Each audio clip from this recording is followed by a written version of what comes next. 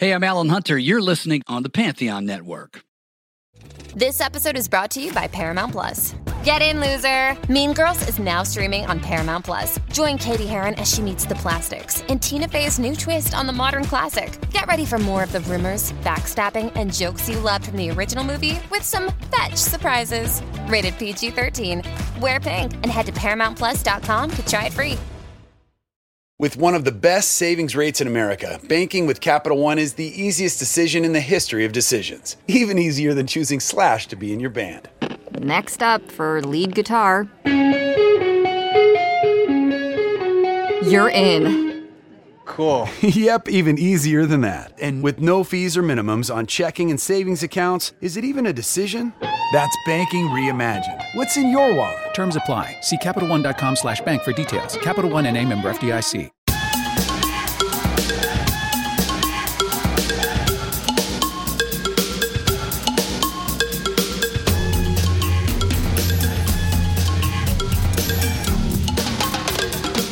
Hello and welcome to episode 26 of The Music Plays the Band on the Pantheon Podcast Network. I'm your host, Rob Koritz of the Dark Star Orchestra. I hope you all are safe and well. Well, I hope this finds you all enjoying your holiday season and you're able to safely spend it with the ones you love. We've been home for the better part of a month now and it has been some great family time for me.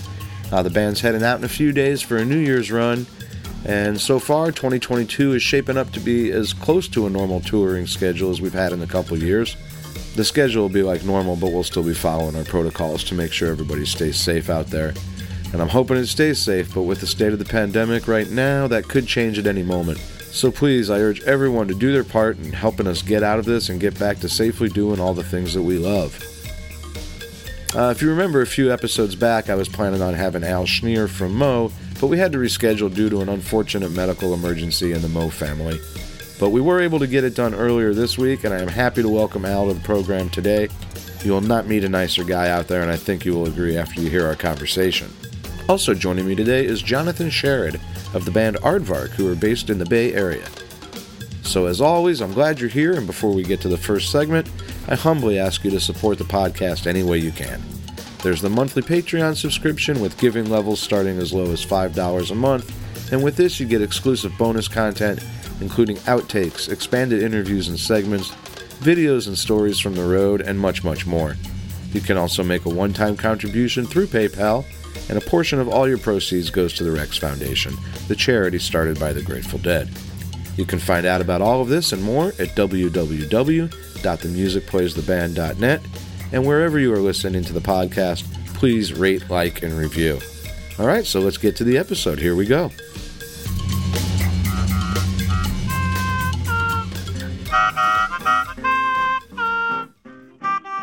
The Black Music Moment is brought to you by The Clean Store, brandingandapparel.com for all your branding and apparel needs. Technology-driven solutions and concierge service for managing programs of all sizes. The Black Music Moment is our attempt at chronicling the profound influence of black music and musicians on the Grateful Dead, and today we honor Sonny Boy Williamson. John Lee Sonny Boy Williamson was born in March of 1914 in Jackson, Tennessee.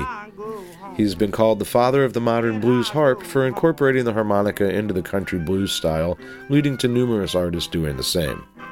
Williamson first recorded in 1937 for Bluebird Records, and his very first recording, Good Morning Schoolgirl, is the one we feature today. He taught himself to play harmonica as a teenager, and by his late teens was touring the Depression-era South, and fusing the harp with the country blues, he originated a new style with the harp as the lead instrument. He was popular among black audiences throughout the southern United States and Midwest, and his name was synonymous with blues harmonica for the next decade. In 1937, Williams moved to Chicago, where he quickly established himself, and his style became the norm. He cut many albums in the 1940s and had a string of blues hits that influenced many others. He was the most influential blues harmonica player of his generation, but was also an important influence on non-harp players as well, including the legendary Muddy Waters, who performed with Williamson in the mid-1940s. Waters, along with Jimmy Rogers and others, cemented his legacy by recording many of Williamson's tunes. Based out of Chicago, he recorded prolifically both as a bandleader and a sideman over the course of his career. On June 1st, 1948, during the peak of his career, Sonny Boy Williamson was killed in a robbery on Chicago's South Side as he walked home from a performance. There's been some confusion over the years about his name, as another artist, Rice Miller, used the same name in the 40s and 50s, supposedly trying to use it to gain popularity and pass himself off as the original. So now they forever are referred to as Sonny Boy 1 and Sonny Boy 2. Williamson recorded today's tune as Good Morning Schoolgirl, but subsequent artists, including Muddy Waters, Lightning Hopkins, the Yardbirds, and of course the Grateful Dead, recorded it as Good Morning Little Schoolgirl. The Dead first performed it early on in 1966, and it was a perfect song for Pigpen, who undoubtedly brought it to the band. It was a regular part of the rotation, never going more than a few shows without being played from 1966 to 70. And although they did play a version of it a handful of times in 1995, this was a Pigpen song through and through. Rough and tumble vocals, numerous harmonica solos, and dynamics that ran from a whisper to a scream made this a tune that really showed you all that Pigpen had to offer. So here is Sonny Boy Williamson 1 and his original 1937 version of Good Morning Schoolgirl.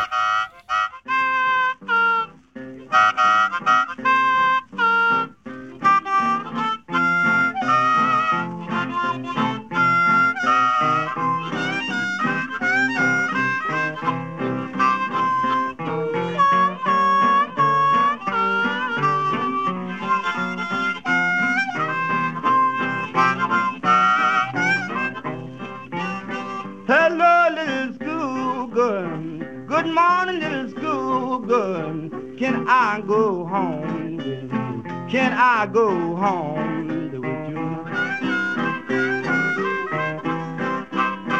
Now you can tell your mother and your father that Sonny Boy's a little schoolboy too. I woke up this morning, Lord, and I couldn't make me no, Lord, I couldn't make me no time. Why that I didn't have no blues, woman, but I was all messed up in mind. Now you be my baby, come on and be my baby. I'll buy you a diamond, I'll buy you a diamond ring. While if you don't be my little woman, and I won't buy you a doggone thing. I'm gonna buy me an airplane, I'm gonna buy me an airplane. I'd like to take a minute and tell you about Beth Koritz. She's a psychotherapist, intuitive clarity coach, and founder of the Authenticity Academy. For the past 12 years, she has been supporting her clients to fully embody their authenticity and create the life they desire with her 3-step clarity coaching program. This is your time to gain clarity, defining yourself by who you really are and not what you do, increase your confidence by activating your inner powers, and take soul-led action, creating a life in alignment with your purpose, passions, and desires. Are you ready to learn more? Then book a free 30-minute clarity call with Beth Koritz. Visit www.yourclarity.coach or the sponsor page at themusicplaystheband.net. Beth is looking forward to supporting you on your journey. For today's segment of There Is a Grateful Dead cover band, then every time we head back out to the Bay Area where there's a lot of Grateful Dead music happening, and we talk with Jonathan Sherrod, also known as Skippy, of the local band Aardvark. Okay, so I am here today with Jonathan Sherrod, also known as Skippy, from the band Aardvark, and he is a bass player in the band Aardvark out in San Francisco. How you doing today? Hi, Rob. I'm doing well. Thanks for asking. Great to have you on here. And what is it about bass players being named Skip? Because the bass player in Dark Star is also named Skip. I don't know, but I was a little annoyed when I was like, "Oh, that guy's named Skip too." And then I heard him play, and I'm like, "It's all right. He's okay. He's okay in my book." He passes the Skip test. Absolutely. Yeah. Right on. Well, Aardvark, you're based in what part of the Bay Area are y'all based? So we're in Redwood City, which is the peninsula. So we're between San Francisco and Santa Cruz. Right. I would say San Jose, but I spend a lot of time in Santa Cruz, and we play there more often than San Francisco. So yeah, peninsula. Gotcha. Tell me, let's just start off. Aardvark, where's the name come from? Right. I think there was a time when I was late to rehearsal. That's never happened except that one time. And I said, somebody's like, well, why were you late? And I was like, oh, I was walking my aardvark. And, later we were like, well, what are we going to call this band? I don't think we had a name at that point. We were tossing around some Dead related band names, and somebody in the band, I think it was Greg Gavalakis, said, I don't think we should have a Grateful Dead related band name. And so we ended up going with Aardvark, which we just joked like we'll be first in the phone book, stuff like that. AA, sure, man. Right. That's awesome. And now we hope to have fans that don't even know what a phone book is now.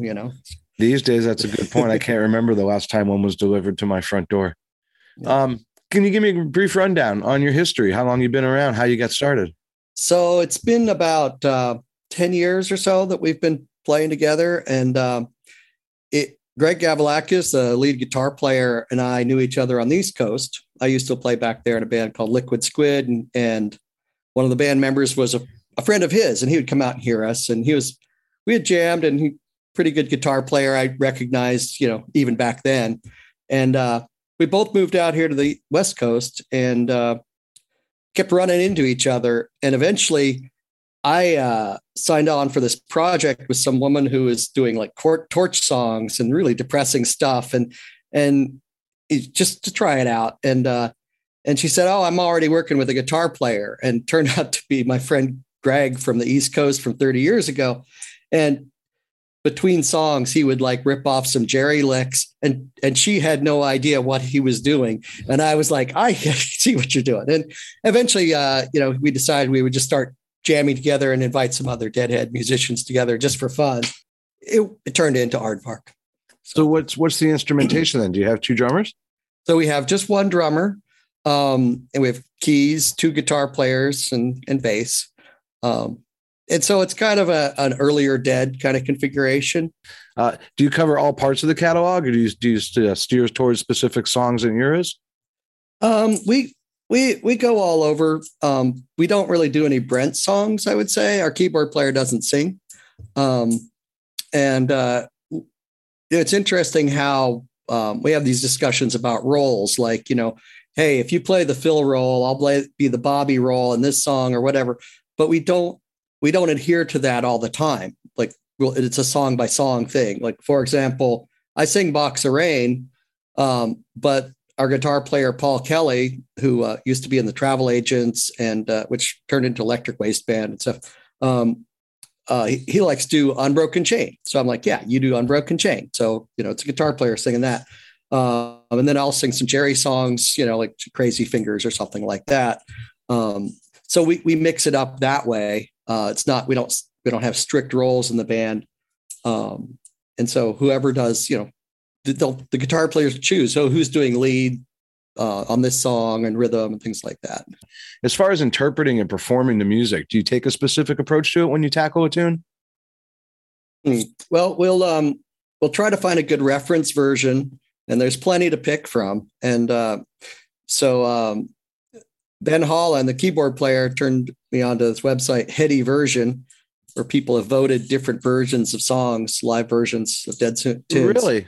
And so that's a place to start looking for, versions that people think are really good of certain songs. I've never heard of that. I'm gonna have to check it out. Yeah. And so, we'll find live versions, and we'll talk about, differences in tunes over the years. Like, it's always interesting. Like this weekend, I'll play, Help Slip Frank with Matt Hartle. It's one of the other musicians in the area.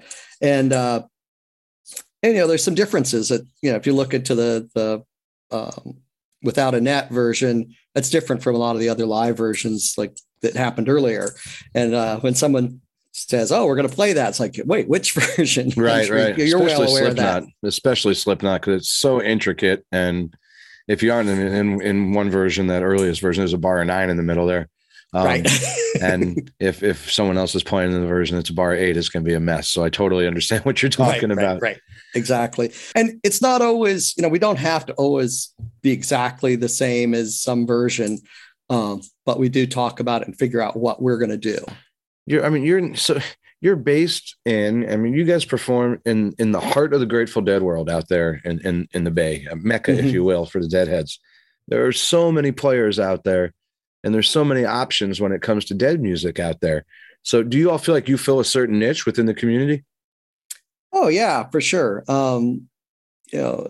It's interesting. Every group is different. And, we got like Stu Allen and we got Matt Hartle, and people talk about, well, what, and a lot of other great guitar players around here. And they're all different. And that's one of the joys of having a community of diversity. Right. So even though, everybody's kind of playing a lot of the same material, it's all different because the personalities are different and the styles of each player is different.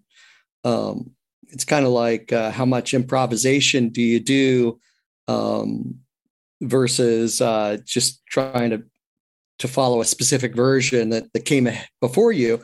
The improvisation is going to make it more unique because everybody's going to do it a little different. And of course, the kind of music, we do it differently every time to some extent, which I'm sure you totally understand. But I think, we play in certain venues. We had a regular gig every month on the peninsula, and, we built up a following there. And then a lot of those people will come to Santa Cruz to see us, or the coast, or we have a different group at the coast that when we go play there, that those people come out. It's fun. And, every band has their crowd. Has a lot of overlap too. What is it? I mean, I talk to guys from bands all over the country, and by and large, it's the same story to a degree, where we have longtime regulars. We turn people on that never knew the Dead. We might have college students in the market we're in. What is it about this music that in your mind, that creates this subculture, this community? What is it? Why does it happen? Wow. That's a question. Oh, neat. I'm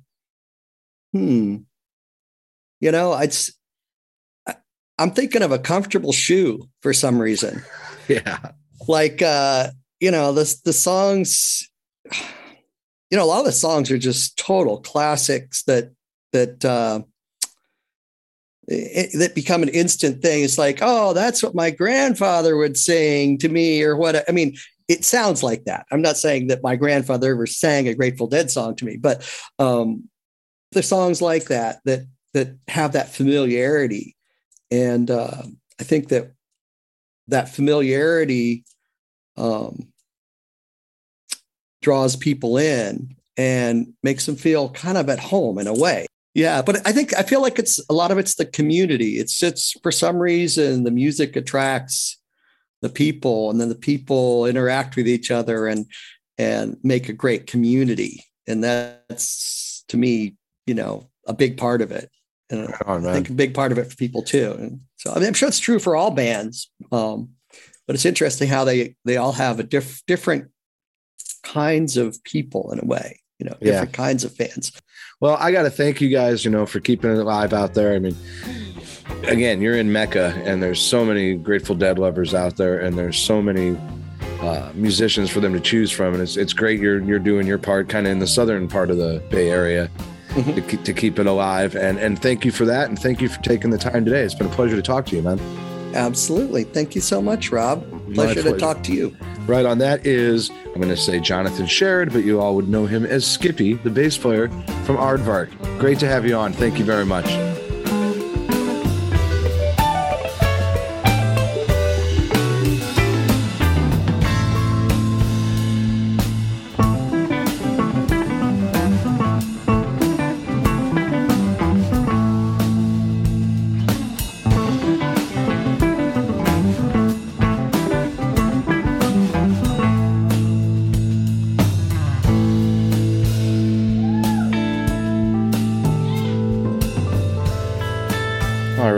Great conversation and great sounding band. That's Aardvark you're hearing right now.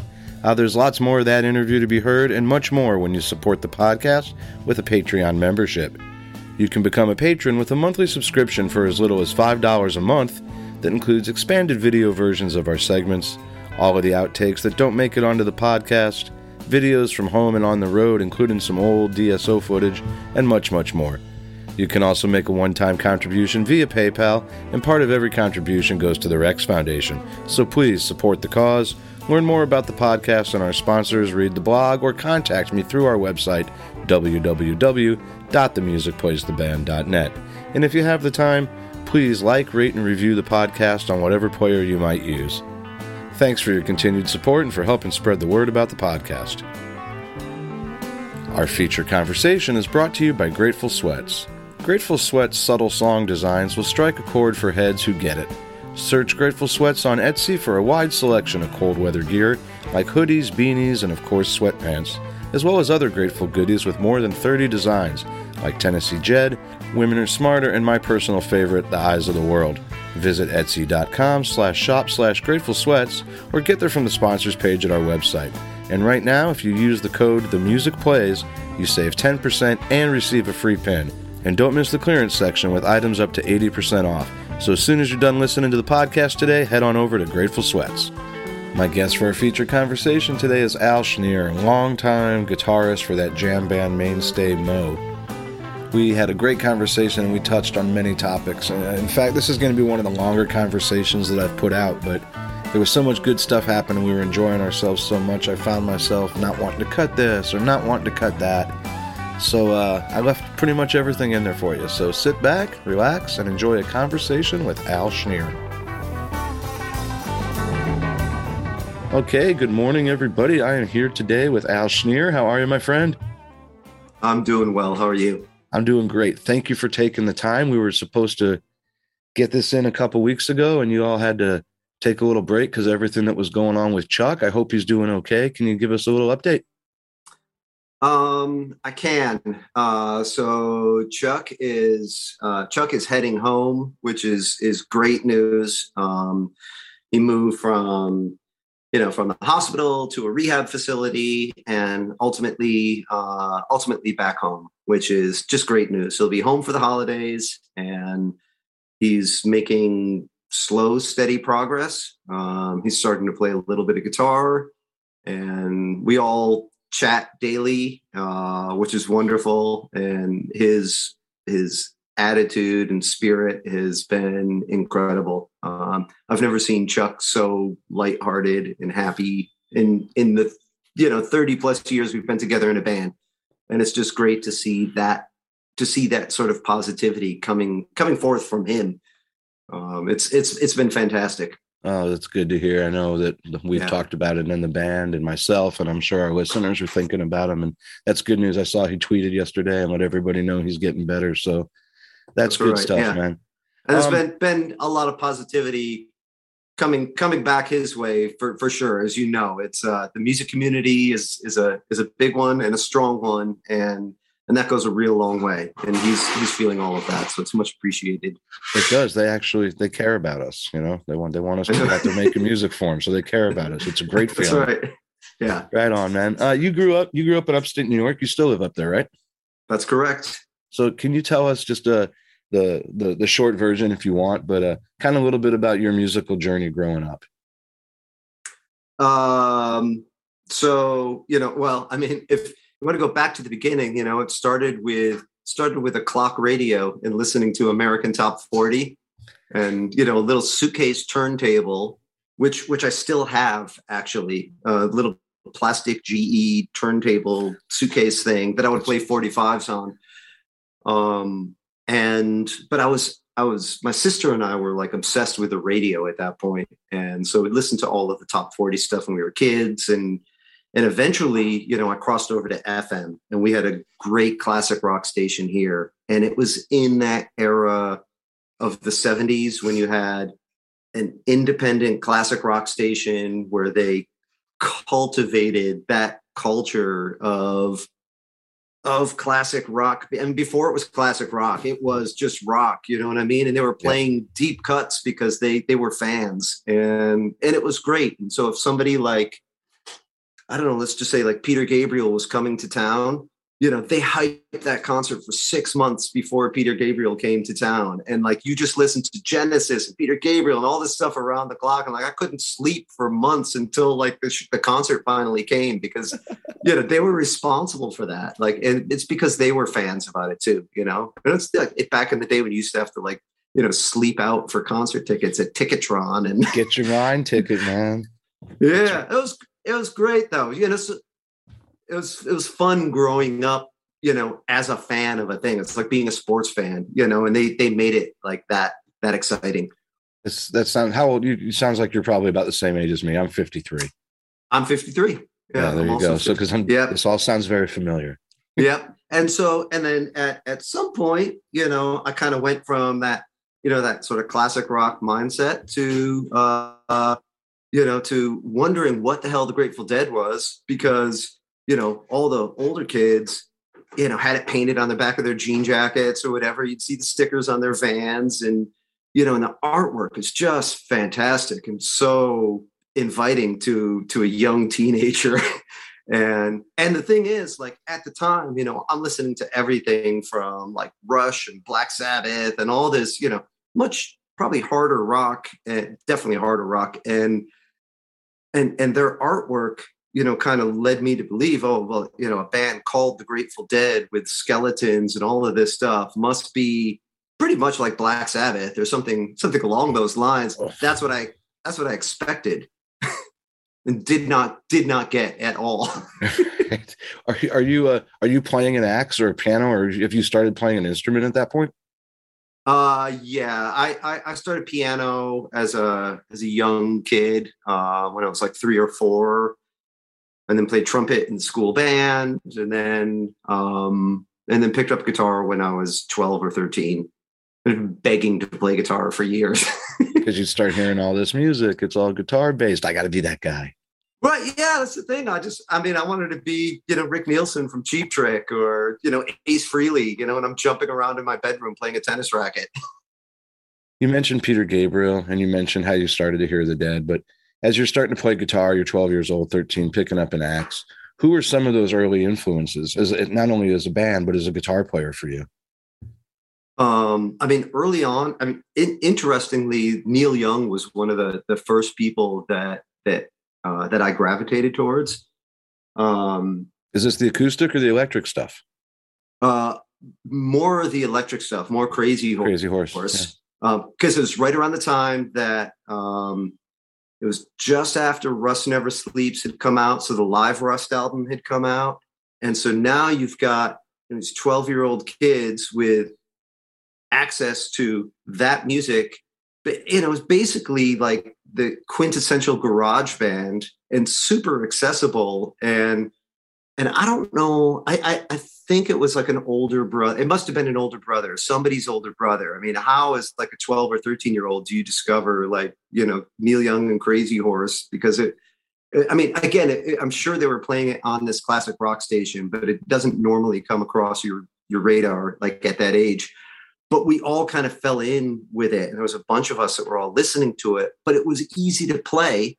It was also easy to sing because our voices had changed. So I started playing in a band at 13, and we did a ton of Neil Young covers at that point. And it was just 2 guitars and a drummer. And we would just play all of that stuff off of Live Rust, and we just play it all day long, just loud and distorted, and drive our parents crazy. And it was great. Grunge it out, man. That's that's early grunge, that's the precursor. It is right there. It is. You play Hey Hey My for a half hour in the basement. It was great. My mother hated that song because we'd be driving to school. It's the same period, and it's on the radio at that time. And right. Oh, that guy with the crackly voice singing about Johnny Rotten, and she just every time want to turn that song off. No, you gotta leave it. You gotta leave it. This is good. Yeah. Like, what's a 12-year-old know? No, it's not. Mm-hmm. It's funny, like as you start sort of developing these things, as a young musician and you're figuring it out, I was singing these songs in the band, but then we'd shift over and we'd maybe play, a song by the Eagles or, something else that was popular at the time. But the only thing I knew was like my Neil Young voice. And my friend would say, like, stop agony singing. You sound like you're in agony all of the time. I was just singing like in my Neil Young voice for everything. Peaceful, easy feeling in the Neil Young voice. Yeah. Right. Who else besides him was not just bands, but as players? Were there other guys right then besides Neil Young, Rick Nielsen? I mean, of course. I mean, Eddie Van Halen, changed my world when those first Van Halen records came out. One of the first cassette tapes a pre-recorded cassette tape I bought was the first Van Halen album, and I remember just wearing that thing out with my boombox in the summertime and walk around and listen to that over and over and over and just flip the tape. And I mean, it was incredible. And I'd never heard anything like it before or since, really. Yeah. I mean, he changed guitar, and it was great because it was still really organic. It still is. It's not foreign in this way. He just took the stuff that everybody else was doing and was like Michael Jordan at it or something. You know what I mean? It was just like something you'd never seen before. And it was incredible to hear and watch and all of it. And we were big fans. And yeah, that whole David Lee Roth era, and it was so infectious, especially again for like young teenage boys. It's perfect. It was like 7th grade, Diver Down came out, and that's when I got my Van Halen fix was right around then. Do you remember you talked about seeing the stickers and the cool artwork and the drawings on the back of the denim jackets and all that? Do you remember when you actually first heard the Dead? I don't remember the first time somebody put it on and I was like, oh, what's this? It was around a lot. So we had in our junior high, we had this art teacher who was also a guitar player. He also ran a program called Guitar Club. And there was also a boombox in the art room that was just on all of the time. So a lot of those same kids were there, and you could play whatever music you wanted in there. So it was on in the art room a lot of the time as kids were sort of, crafting their own, again, painting their jean jackets or like making these like sort of Grateful Dead things. And so I heard a lot of it then, sort of mixed in with Jethro Tull and everything else that was getting played, and Aerosmith and everything else that was sort of getting played at the time. But, that meant that I was hearing, the hits. I was hearing, Truckin' and Sugar Mag and, those kinds of songs. And it just fit, they were just classic rock songs at the time, So the thing that really took me, I guess, was the first time that I saw them versus that experience. Yeah. What was it as had you started listening to the catalog a little more before you saw them, or was it just you knew those 4 songs, the hits, if you will? I definitely did, because once I knew that we were going, and because it's that same thing that I was sort of explaining before, like, once they announced that they were coming to Syracuse, the tickets were going to go on sale in 3 months. We spent 3 months listening to the band. And then we got the tickets, and then it was 3 more months before the show. So we spent 6 months just studying the Grateful Dead and listening to all that we could, and, and trying to be as cool as we could there. Doing all the homework, being ready. Right. So during that period, this is when you're really finding out about this music. What is it? What grabbed you, man? What drew you into it? Well, so like I said, I was listening to Neil Young at the time already, right? And somebody had gifted me a Bob Dylan record when I was like 12 years old. When I was that age, all I wanted for like my birthday presents was just albums. It's like all you do. I was just building an album collection. Just give me albums. And somebody gave me Bob Dylan's Greatest Hits. And I was like, really? I was like, I wouldn't have chosen that. And it was like one of the greatest gifts somebody could have given me. I had no idea at the time. And I played the shit out of that. And beyond that, we're striking distance from Hamilton College, which had a great radio station at the time. So in addition to a Dead show, they also had an amazing folk show that came on. I can't remember if it was just before or just after the Dead show. And they were playing stuff like David Bromberg and Hot Tuna and Grisman and all of this other stuff that I was hearing at a young age. I was like 12, 13 years old, et cetera. And so I was getting all of this American roots music at like a super young age. And I was really interested in the music. I loved all of it. I loved all of the acoustic-y stuff and all of the roots music. And then to hear the Grateful Dead, like I immediately identified that it was all coming from the same place. And then you started to hear some of the same songs. You're like, oh, like these guys played that song, or this is that song, but it has a different name. And I started like connecting all of those dots when I was a teenager. And it was like, that was the part that I became really fascinated with. I'm like, they're just playing all of these like American folk songs, but then they did this really cool thing with it. It sounds like the Grateful Dead. It doesn't sound like anything else. And I was beyond intrigued by all of it. I was like, I don't know, like, how the hell do you do that? Like, how do you take these songs, the traditional arranged by songs, and just make them Dead songs? And like, this is great. Like, I want that. That's your first exposure, probably. Then all those other bands are playing tunes, and now you're listening to a band that's improvising, right, and taking it out, man. Yeah, that's eye-opening stuff for sure. Right, especially at such a young age. You know, my mind is wide open at this point, and I got really, really excited about all of it. So did you at that point then? So you're still playing in your garage bands at that point. Do you start playing Grateful Dead music? Do you start bringing Grateful Dead tunes into what you're doing? A little bit, you know, but so, you know, you figure out how to play Friend of the Devil, you know, and, you know, a couple of the easy songs, and start working your way through them. And that was back in the day when you had to go to the guitar store and buy the songbook, or sit there with a record and, you know, put the needle back. And then, you know, we're trying to figure out the songs from the records, or from a cassette tape, and, you know, just using all the ear training that we could and actually figure them out on our own. And it was great homework. Yeah. No internet to help us. No cheating. No cheating. That's right. Yeah. I have a shelf full of a lot of the Neil Young, the Eagles, the Dead, the Paul Simon right over there. All those songbooks that I bought. Yeah. During those years when I thought I could play guitar and would learn how to move around a little. Same thing, man. Are there particular songs, or even further out, are there particular eras of the Grateful Dead that you really get off on more than others? I love them all, honestly. It's hard to say. They're like children, you know. It's hard to say that like you have a favorite one.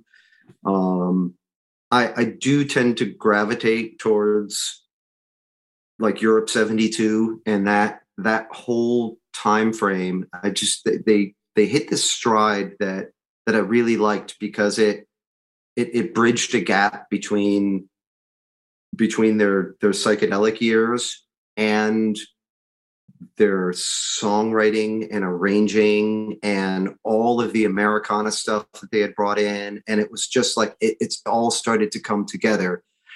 They hadn't quite crossed over to the 73 stuff, where like all like more of the jazz started coming in and more of the fusion, but there's something about those songs from that era, and in particular like all the Europe 72 recordings, and I love the sound of it. I love the sound of the band then, and that's something that I really like.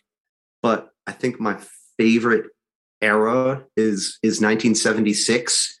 They did a theater tour in the spring and summer of 76. And it's the whole band firing on all cylinders in their element, like in the perfect setting. Everything sounds so good. Like the sound of Jerry's guitar, like the whole band sounds great. Like they're playing and listening at this level that I feel like is unmatched in some, like they hit it, they peak, you know, at different times, you know, but at that time in 76, like there was like a couple of months where it was just like, it was on fire the entire time. And the sound is incredible. There's something about the sound that I really like about them. They play places like the Cat, you know, and and they were playing those rooms. And I think there's something I really like about that band in those rooms where it's very organic.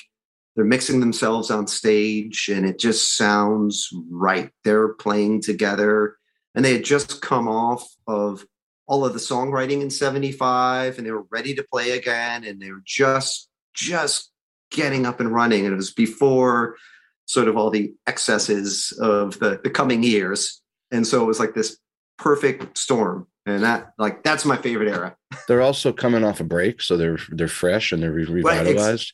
Right. And Mickey's just coming back to the band, and a ton of those songs that they're playing right there, even the ones that they're writing there in 75, but the ones they're writing in 72, 73, 74, he's never played them before. Right. So it's a fresh element. Here's songs we've been playing for a couple years, but a different instrumentation now.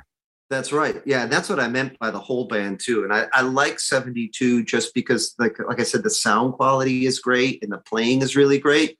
But there's something, and I know there's a lot of discussion that comes up about, having Mickey there and not there. And it's nice because it's clean, but there's also something missing about the tribal element that he brings and this otherness that he brings to the band. And that comes back in 76, and they retain that organic quality that they had in the early to mid 70s in 76 before it starts spitting out, before they start playing disco and before they lose Keith and, there's all these other things, but that's why I love that era. That's awesome. The direct influence of Jerry and or Bobby, either one, on your playing. They're two really distinct styles. They don't play anything like each other. What do you take from either of them as far as into your guitar playing, and who do you gravitate towards more if you do? That's a good question.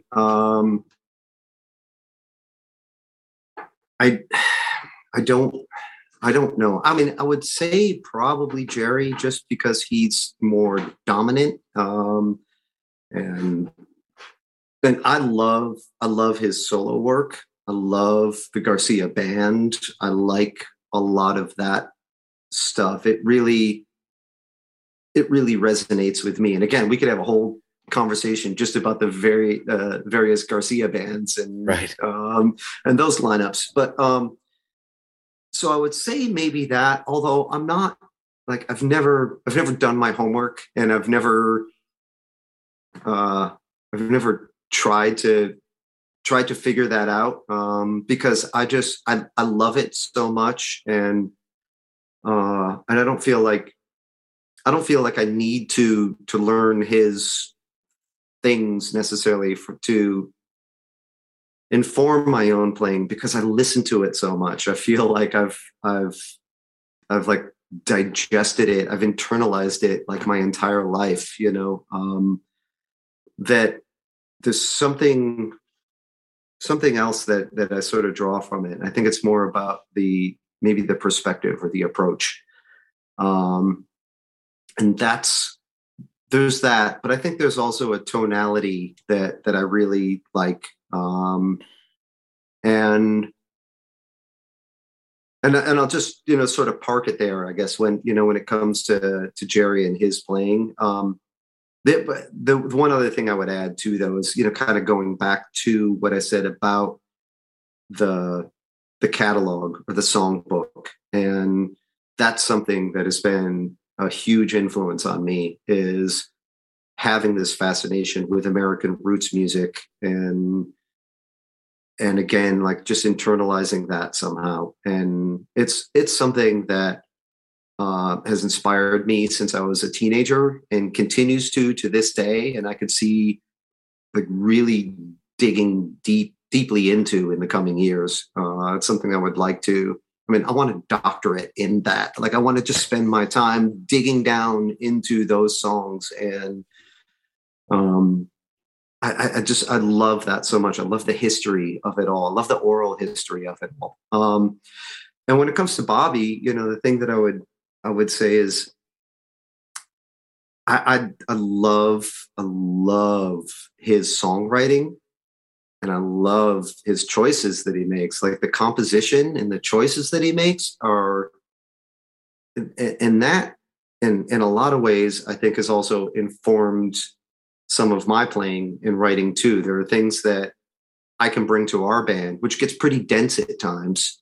And whether knowingly or unwittingly, I've surely have internalized this over how many years of listening to their music, just to know which choices to make or the kind of chord voicings that I just want to hear in my head. And, and they come from that place.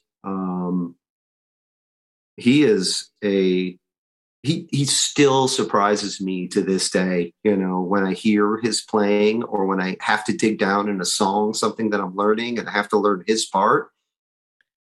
And I never realized that it was this thing. I mean, he's freaking brilliant. He is a genius when it comes to songwriting. And he does these things with like these moving chords and parts and voicings and whatever. And it gets overlooked a lot of times. I wouldn't say it gets lost in the mix, but it's there. And it's such an integral part of the song.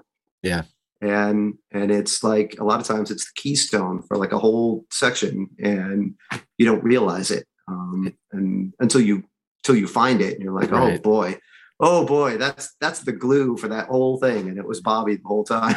Have you heard some of these people put out there, these isolated tracks where it's just Bobby from a live version of something? Yeah. It's otherworldly what he's doing. Nobody plays like that. No, that's the thing.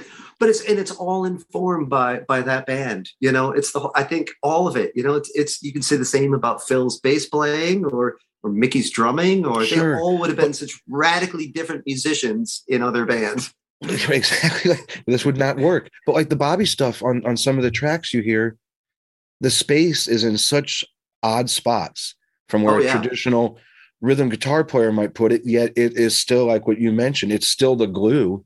And the same thing could be said for his tone. If you isolate his tone, and it has that sort of very like, glassy kind of icy. It's very, I don't know. It's a weird, like cold. It's not at all a traditional guitar sound or what people strive for. However, in the context of that band, that's the exact sound that like Bob Weir needs to have in that band, and it's perfect. Right. Speaking of sounds, I read that I know you and Jeff and some of the other guys around have been lucky enough to play Jerry's Axes from time to time. And I read somewhere that you said the Travis Bean is your favorite out of those. Is that true? Oh yeah. Absolutely. And again, it's well, so they're, and it's, but I like the one with the humbuckers. And again, it's the one that he was using in 76 before he switched over to the other one. So high-endy, man. When Jeff has that, and now Jeff has his own beans, for me, they're so, it's ear-piercing for me. Well, it depends. So there's the one with the humbuckers, though, that he only played for a couple of months before he switched over to the popular one that everybody knows. That's the one with the sticker on it? Right. Yeah. And I agree. Like, I don't like the one that he played in 77 has a lot of high end to it. I'm with you. The one that he played in 76, and he was playing through Mesa Boogie amps. Like, there's something about it. Like, it sounds so much better. It sounds more like the SG that he was playing like in the late 60s, but there's a clarity to it. There's something about it that I really liked. And yeah, that's good for you that you've been blessed to play those guitars. That's amazing. Yeah. There's so many good people out there that have these guitars that are putting them in the players' hands. Well, that's what I was going to say. Like, good for them for sharing that. They're in a fortunate position where they can afford to collect them, but rather than put them under glass, they want to see them out there and getting shared with everyone, with the fans and musicians, and keep them out there. And that's the best thing for those instruments too, is they need to be played. For sure. It's like an old car. Like, you can't let it sit. Like, they need to be driven. I love the analogy. Let's talk about Mo for a minute. The band formed in Buffalo. You were not an original member, but when you heard the band, I read this as well. When you heard the band, you said, that's the type of band I want to be in. That's true. Yeah. Was it the improvisation and the Dead influence that made you say that? What was it that said, this is it? Oh, no, they weren't improvising or any of that stuff at the time. I heard a demo cassette that they had made, and there was like 3 or 4 songs on it. And at the time, kind of sounded more like a little bit more like the Red Hot Chili Peppers or something like that. There was this very sort of like late 80s, early 90s kind of like alternative rock or funk sort of sound to it. And I'm like, this is great. And at the time I was playing in a band that was like a Dead band from my college town. And I was like, I wanted to play in a band that was more like that was doing something a little bit edgier, that had, just some different influences. And it wasn't until I started playing in the band that we started, bringing in these other influences and started stretching things out and adding improv and, yeah. So you're a Dead fan at that time when you come in. Vinny and I, this is episode 27 you're on. Vinny, I had him on like episode 5 or 6, and Vinny and I have sat not on a podcast and talked about the Dead for days. Sure. Are you two are the Dead fans in Mo? Are the other guys into it as well, or are you teaching them about it? A little of both. Rob and Chuck like the Grateful Dead and have things about the band that they like and appreciate and have seen them. And obviously we've all played with them in various formations over the years. And I think both, in fact, I think we all went to one of the Rich Stadium shows together in like 90 or 91, as I recall, but they were not fans like Vinny and I were. I mean, they didn't go through their entire developmental years in the 80s, spending all of their time on that band. Jim, on the other hand, has little or no, I wouldn't say tolerance. He just doesn't appreciate it. And he also doesn't get it. And we'll say that readily. And I don't want to throw him under the bus, but he's not a fan. Vinny said the same thing. You're not throwing him under the bus. Listeners have heard it before. Yep. Yeah.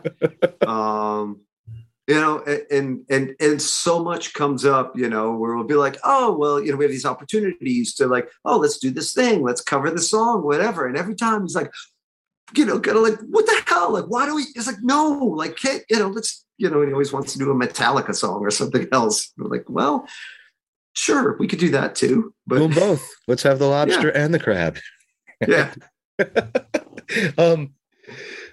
So you guys will play Dead tunes on occasion, and we're going to talk about playing with the members in a little while, but you guys will take a Dead tune and play it on your own. When you do that, do you approach it in any particular manner, or is it, let's just go for it and see what happens? Especially having one guy who doesn't really want to play it. Right. So it's a little bit of everything. Sometimes we do just a straight up cover of a thing. We'll play Deal from time to time, and it's a pretty straight version of Deal. It doesn't sound any different than, most other bands that cover Deal. We play the other one. It sounds like Mo playing the other one. The arrangement isn't different, but it sounds like our band doing it because it feels more like it's in our wheelhouse and it's something the band can get behind. And so there could be a vibraphone solo in it. There could be a heavier guitar solo that Chuck can take. And, we could take it to places that feels a little bit more like Mo. Awesome. And it'll still have that, that whole, still have the other one groove, still, have that whole 6/8 thing. And like, we'll be in the other one thing and you'll know, and, we'll do the verses and, all of that, but it feels more like Mo.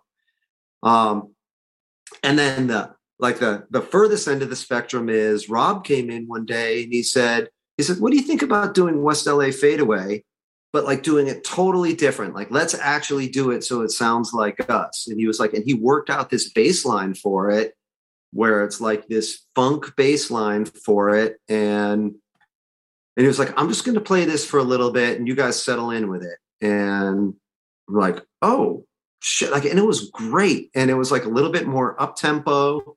There's a very different feel and sound to it. Like until we started singing or actually playing through the chord changes, you wouldn't identify it as West LA Fadeaway.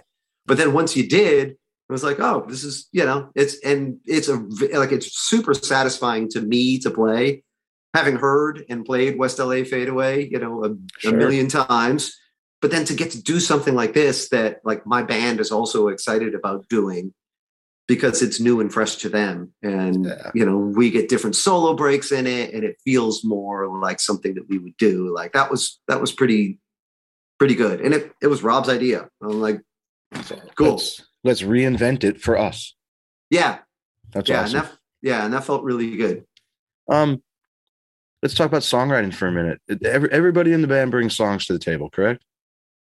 Yes. For you, and including you, obviously, for you in particular, and you touched on it a little bit, but I want to go a little deeper. Does Hunter and Barlow, they seep into your consciousness, especially probably for someone like you who studies that songbook and it's so dear to them. Does one of them appeal to you more than the other? Do you connect with one of them and have it seep into your songwriting more than the other? I know I'm not trying to pit them against each other. Right. I'm just talking about for your emotion, for a lot of people, it's an emotional thing, that this guy touches my heartstrings. Just the songs of this one touches my heartstrings. Well, you know what? I think that Robert Hunter touches my heartstrings. I mean, the songs that Robert Hunter wrote those are the ones that make me cry. Those are the ones that Robert Hunter wrote some like a lot of my favorite songs. And I can't believe some of the songs that he wrote. On the other hand, Barlow's songs, while they may not touch my heartstrings, like he writes, like there's something about his songs. Like I love his storytelling and the thing that he brings to the table.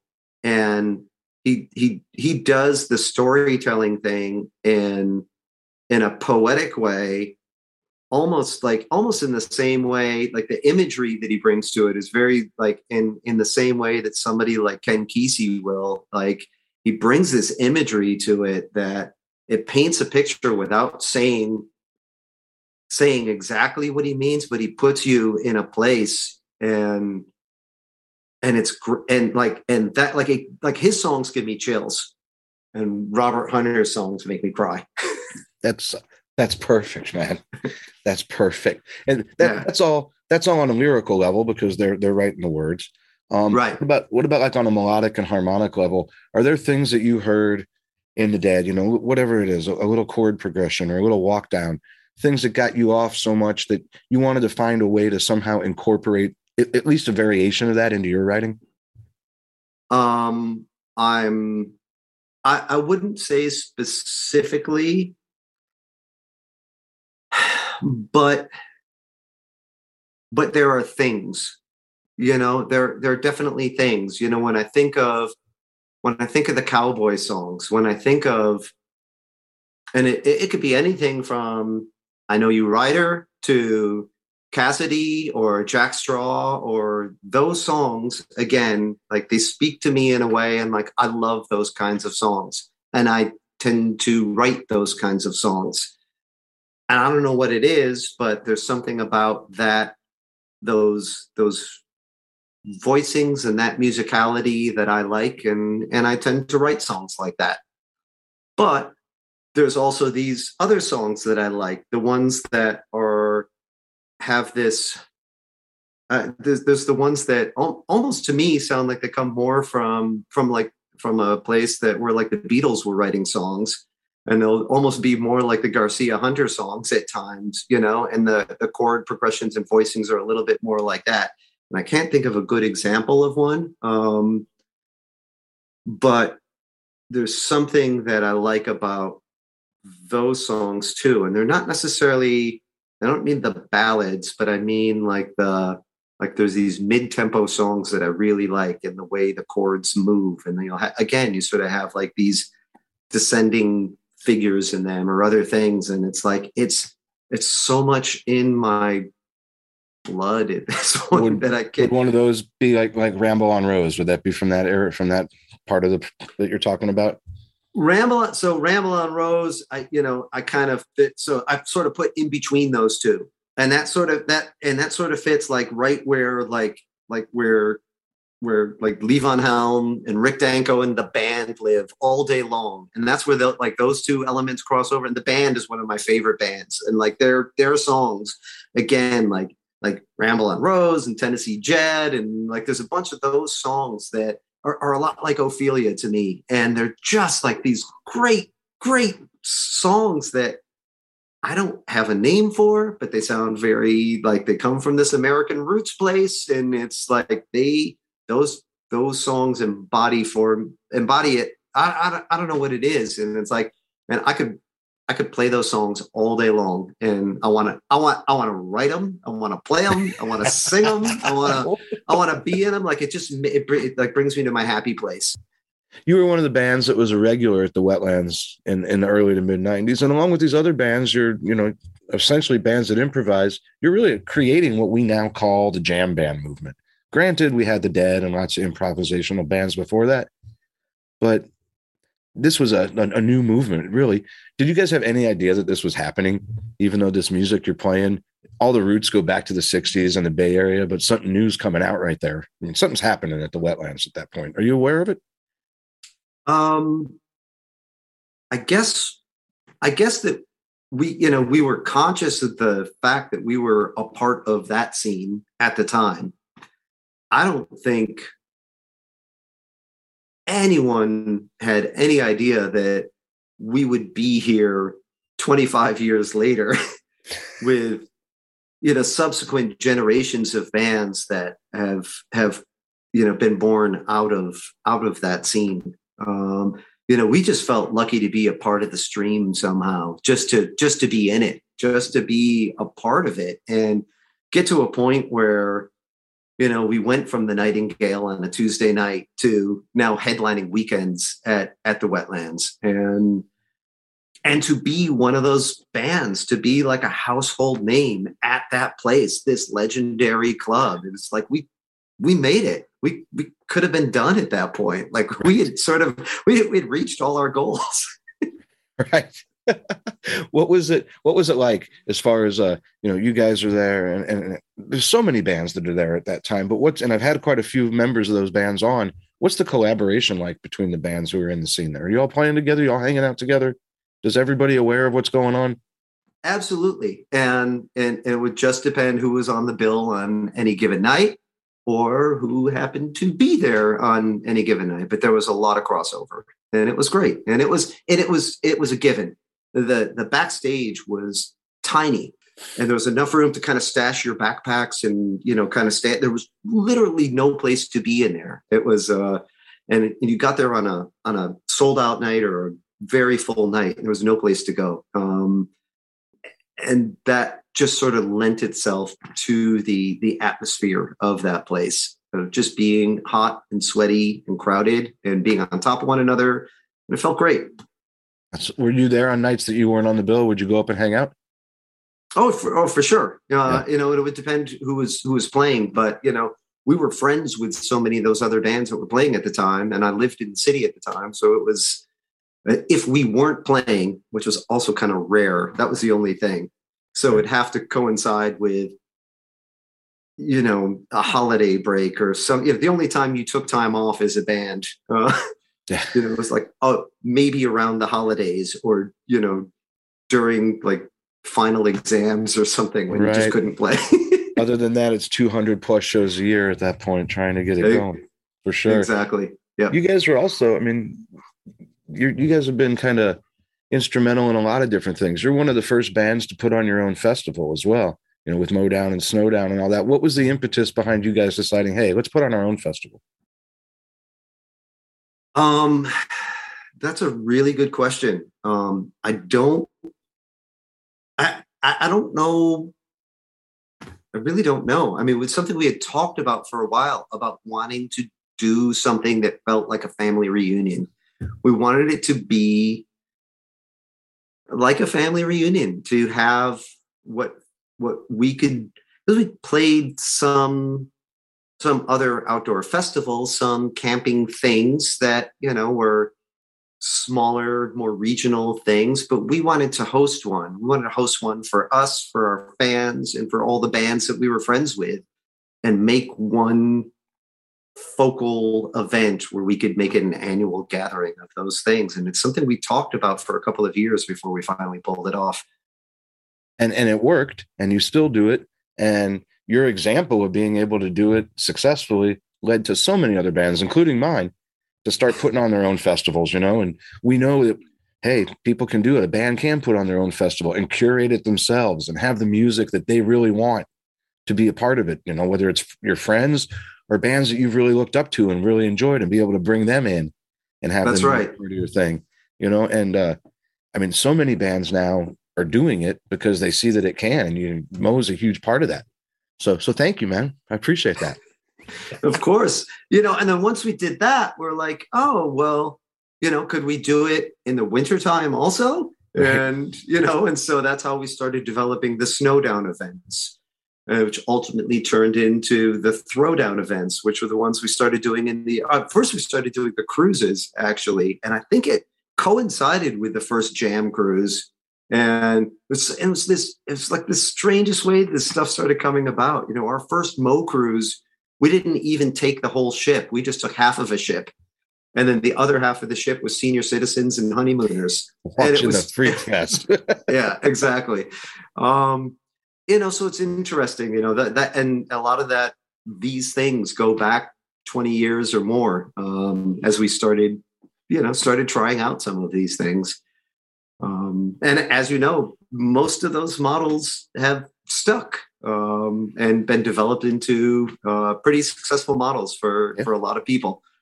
Yeah, the destination one's a big thing now. Hopefully we'll get to go. Our start's on January 10th in Jamaica. We'll see. Yeah, fingers crossed. I know January 10th seems so long from now, and with the way it's happening, I know it's only 3 weeks. My God, I know. You mentioned earlier about playing with members of the Dead, and you spent a minute actually playing with Phil and Friends. How did all that come about for you? It the very first time was the second year of the Further Festival, which I believe was 1998. Yeah. Okay. And we got the tour. We got to be on the whole tour, and that was a huge get for us. And that was all because of our former manager, John Topper. Like, he made that happen. And I couldn't believe it. I mean, I was thrilled. I was so incredibly excited about that. And it was us. And then that year, it was Rat Dog, Planet Drum, Bruce Hornsby, Black Crowes, Hot Tuna, Arlo Guthrie. I think that's 97, actually. Okay, 97. Okay.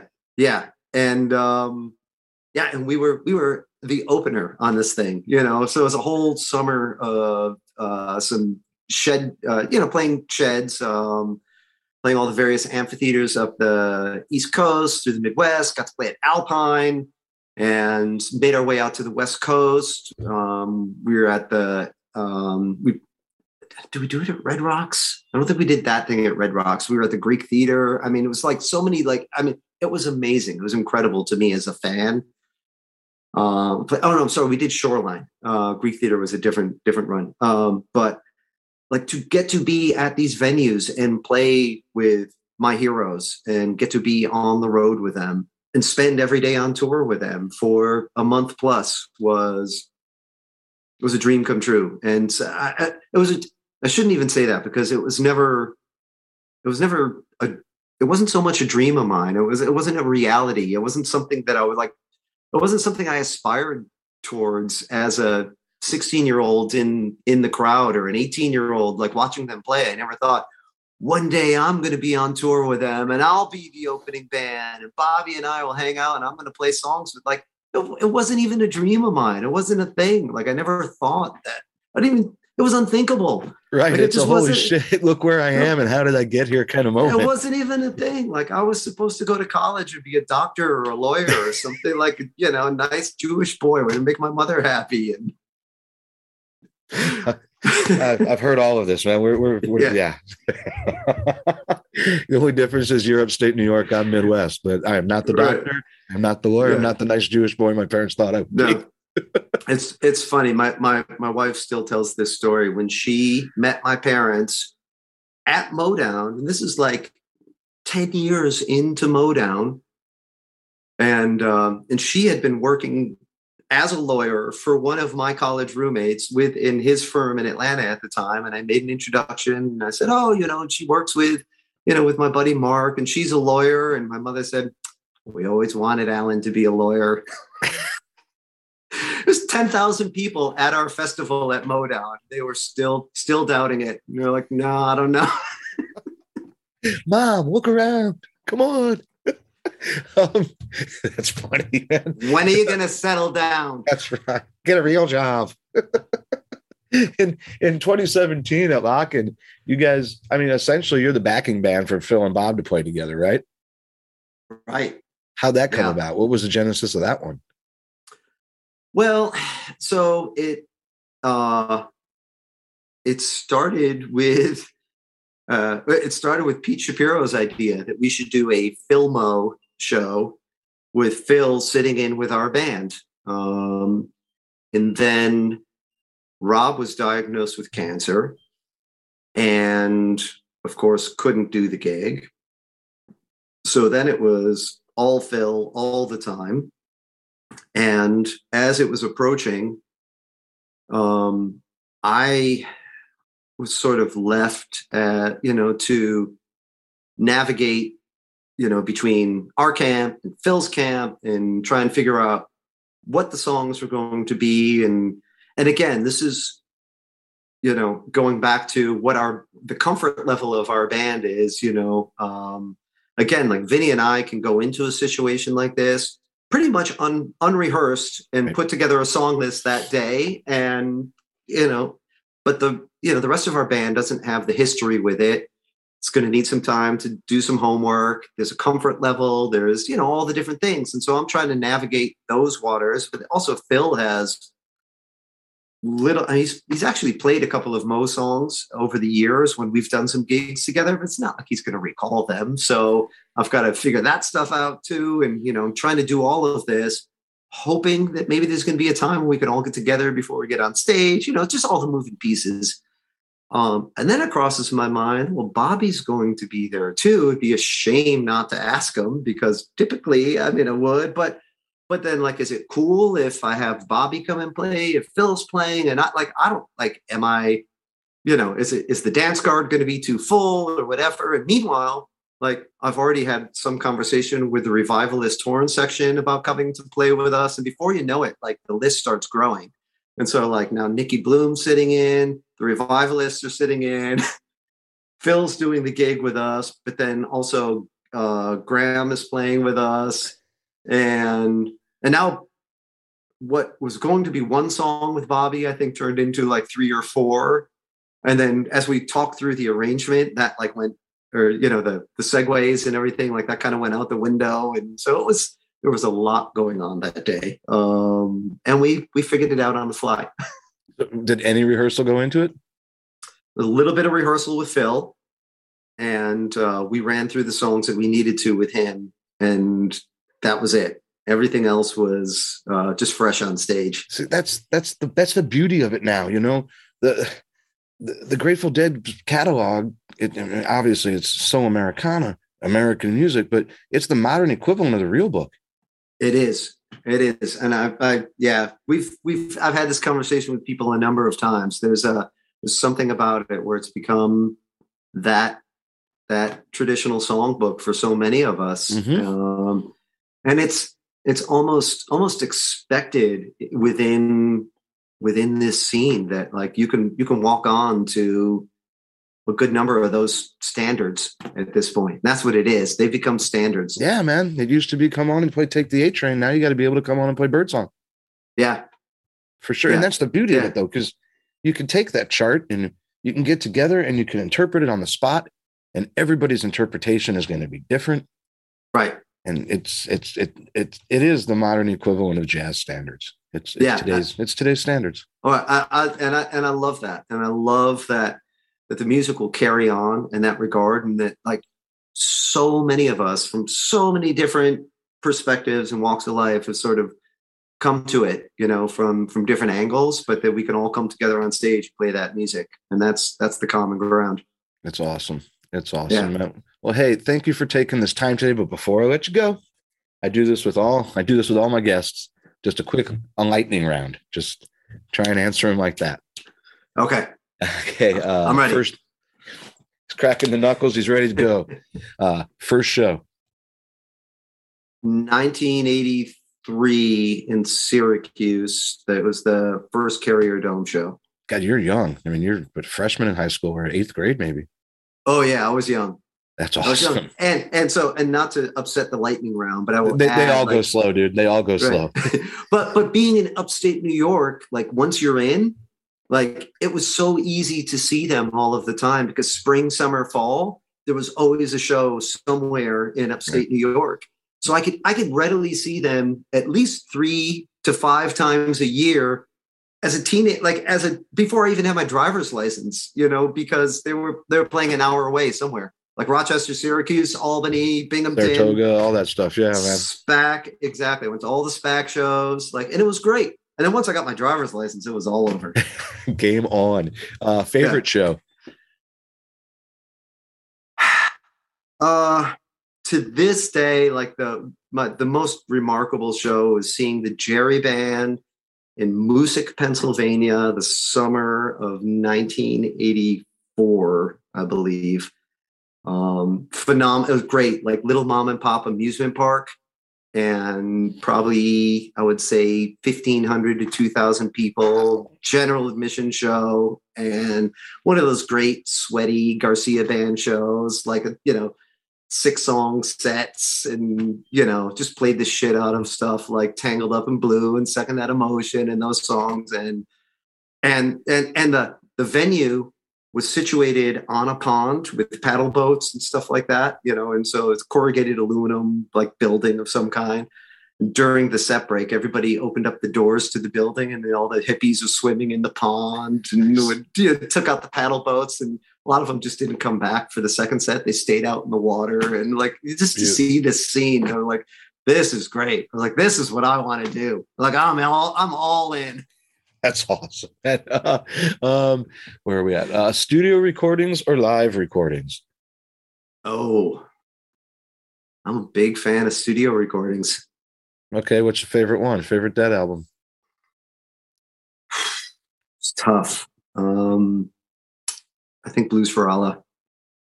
That's actually a pretty common answer. That and Live Dead, because people say Live Dead because then it can be both. It's the studio and the live, because it's put on top of each other. Yeah, and so is Europe 72, which is probably my favorite album of theirs, honestly. Right. And I listen to it all the time. It's like I have a CD player in my bus, and that's all I listen to is Europe 72.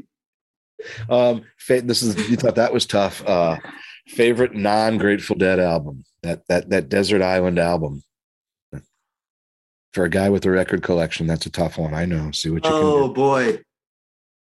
Not anybody's favorite question that I asked. Right, and it's supposed to be a lightning round, and I just have to.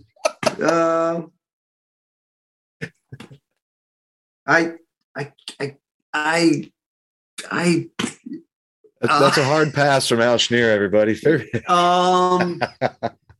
Jesus. All right, I'm gonna go with Blood on the Tracks. Nothing wrong with that for sure. First job. Like My first, I was the lawn boy at the local nursing home. Perfect. Favorite color?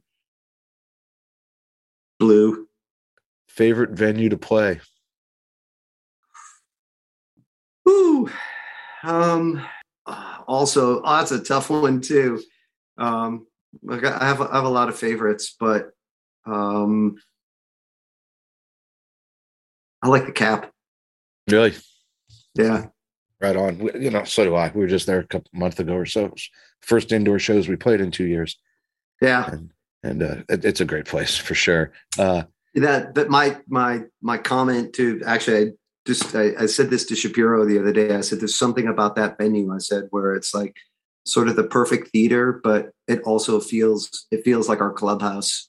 And I said that's a unique set of qualities to sort of have in a place that's this big and this awesome, where the production is like that stellar, but it feels like a clubhouse for sure. Although this last time around, I can totally feel what you're saying. This last time around was tough to feel like that because we're locked down right now. So right. You're in your little dressing room that's four flights up, and you're not going down to the basement to see 50 people who come in to hang out. It's a little different right now, but it's got that for feel. Sure. Yeah. Where were we? Let's see. Favorite venue to play. Best city for a day off. Boulder. First car. First car was a Chevrolet Caprice Classic station wagon. That's what my mom drove. Yep. I drove one for years. Wood panel? No wood panel. Oh, that would have been great. The back seat that faces backwards. That's what my mom drove all those years. When she was telling me that she hated Neil Young. Current car.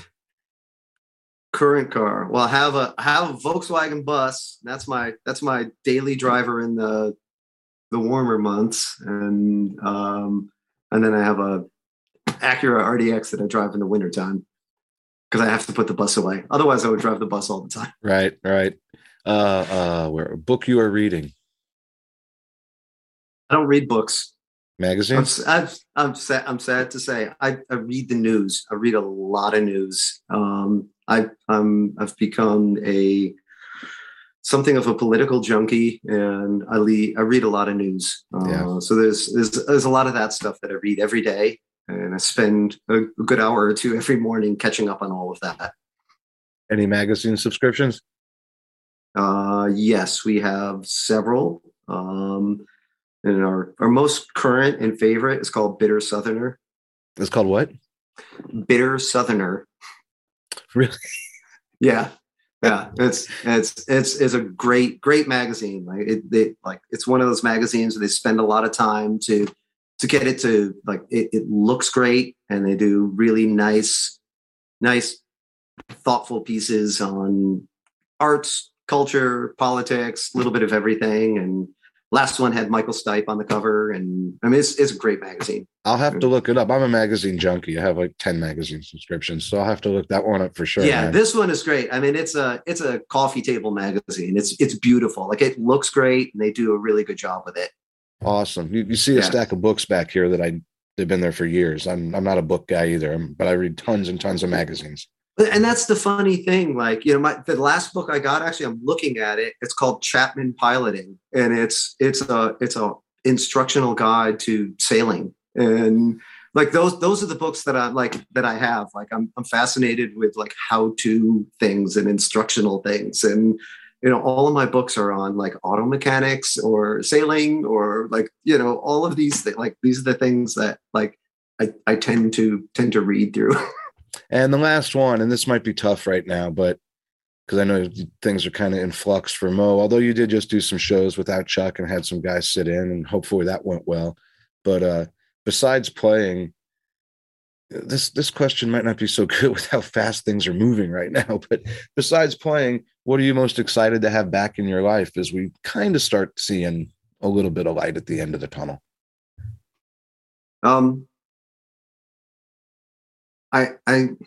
it's funny that you should say that, because I was going to say just gathering with friends and family had been or has been the thing that I was sort of most excited about, even as recently as Thanksgiving.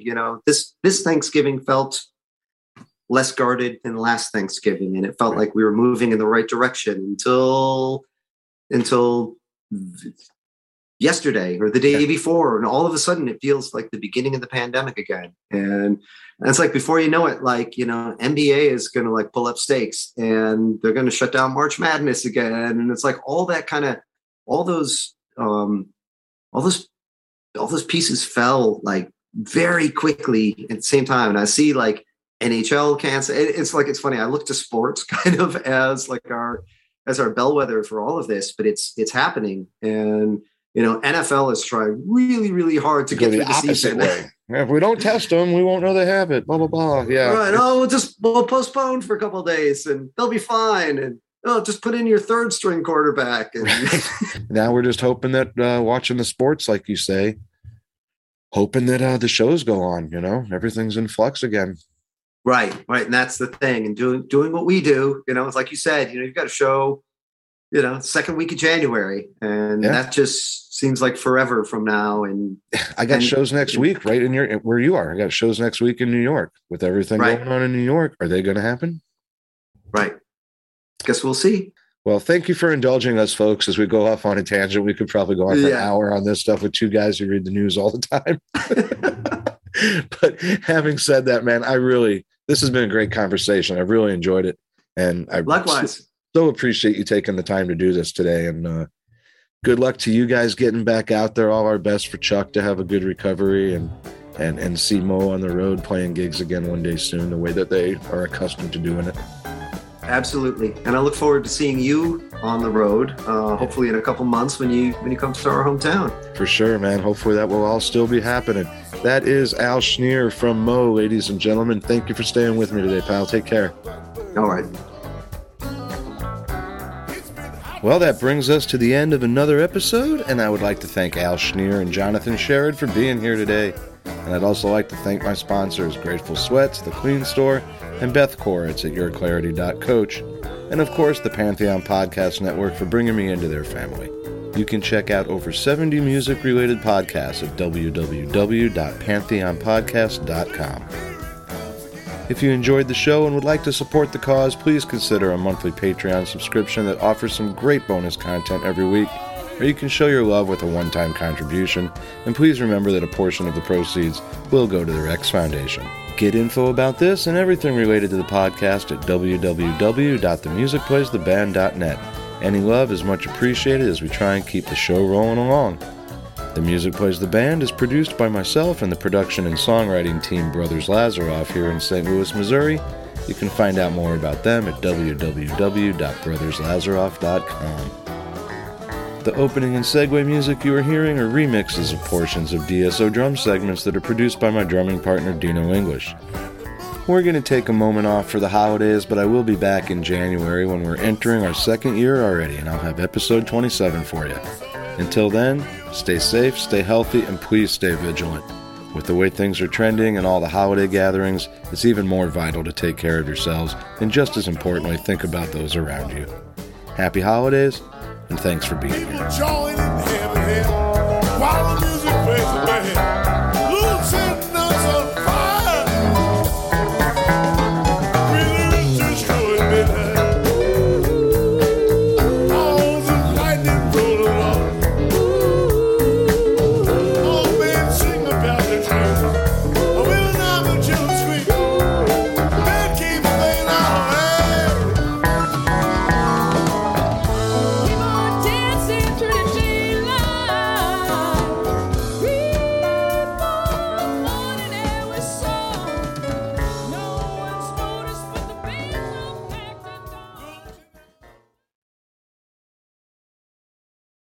With one of the best savings rates in America, banking with Capital One is the easiest decision in the history of decisions. Even easier than choosing Slash to be in your band. Next up for lead guitar, you're in. Cool. Yep, even easier than that. And with no fees or minimums on checking and savings accounts, is it even a decision? That's banking reimagined. What's in your wallet? Terms apply. See CapitalOne.com/bank for details. Capital One NA, member FDIC.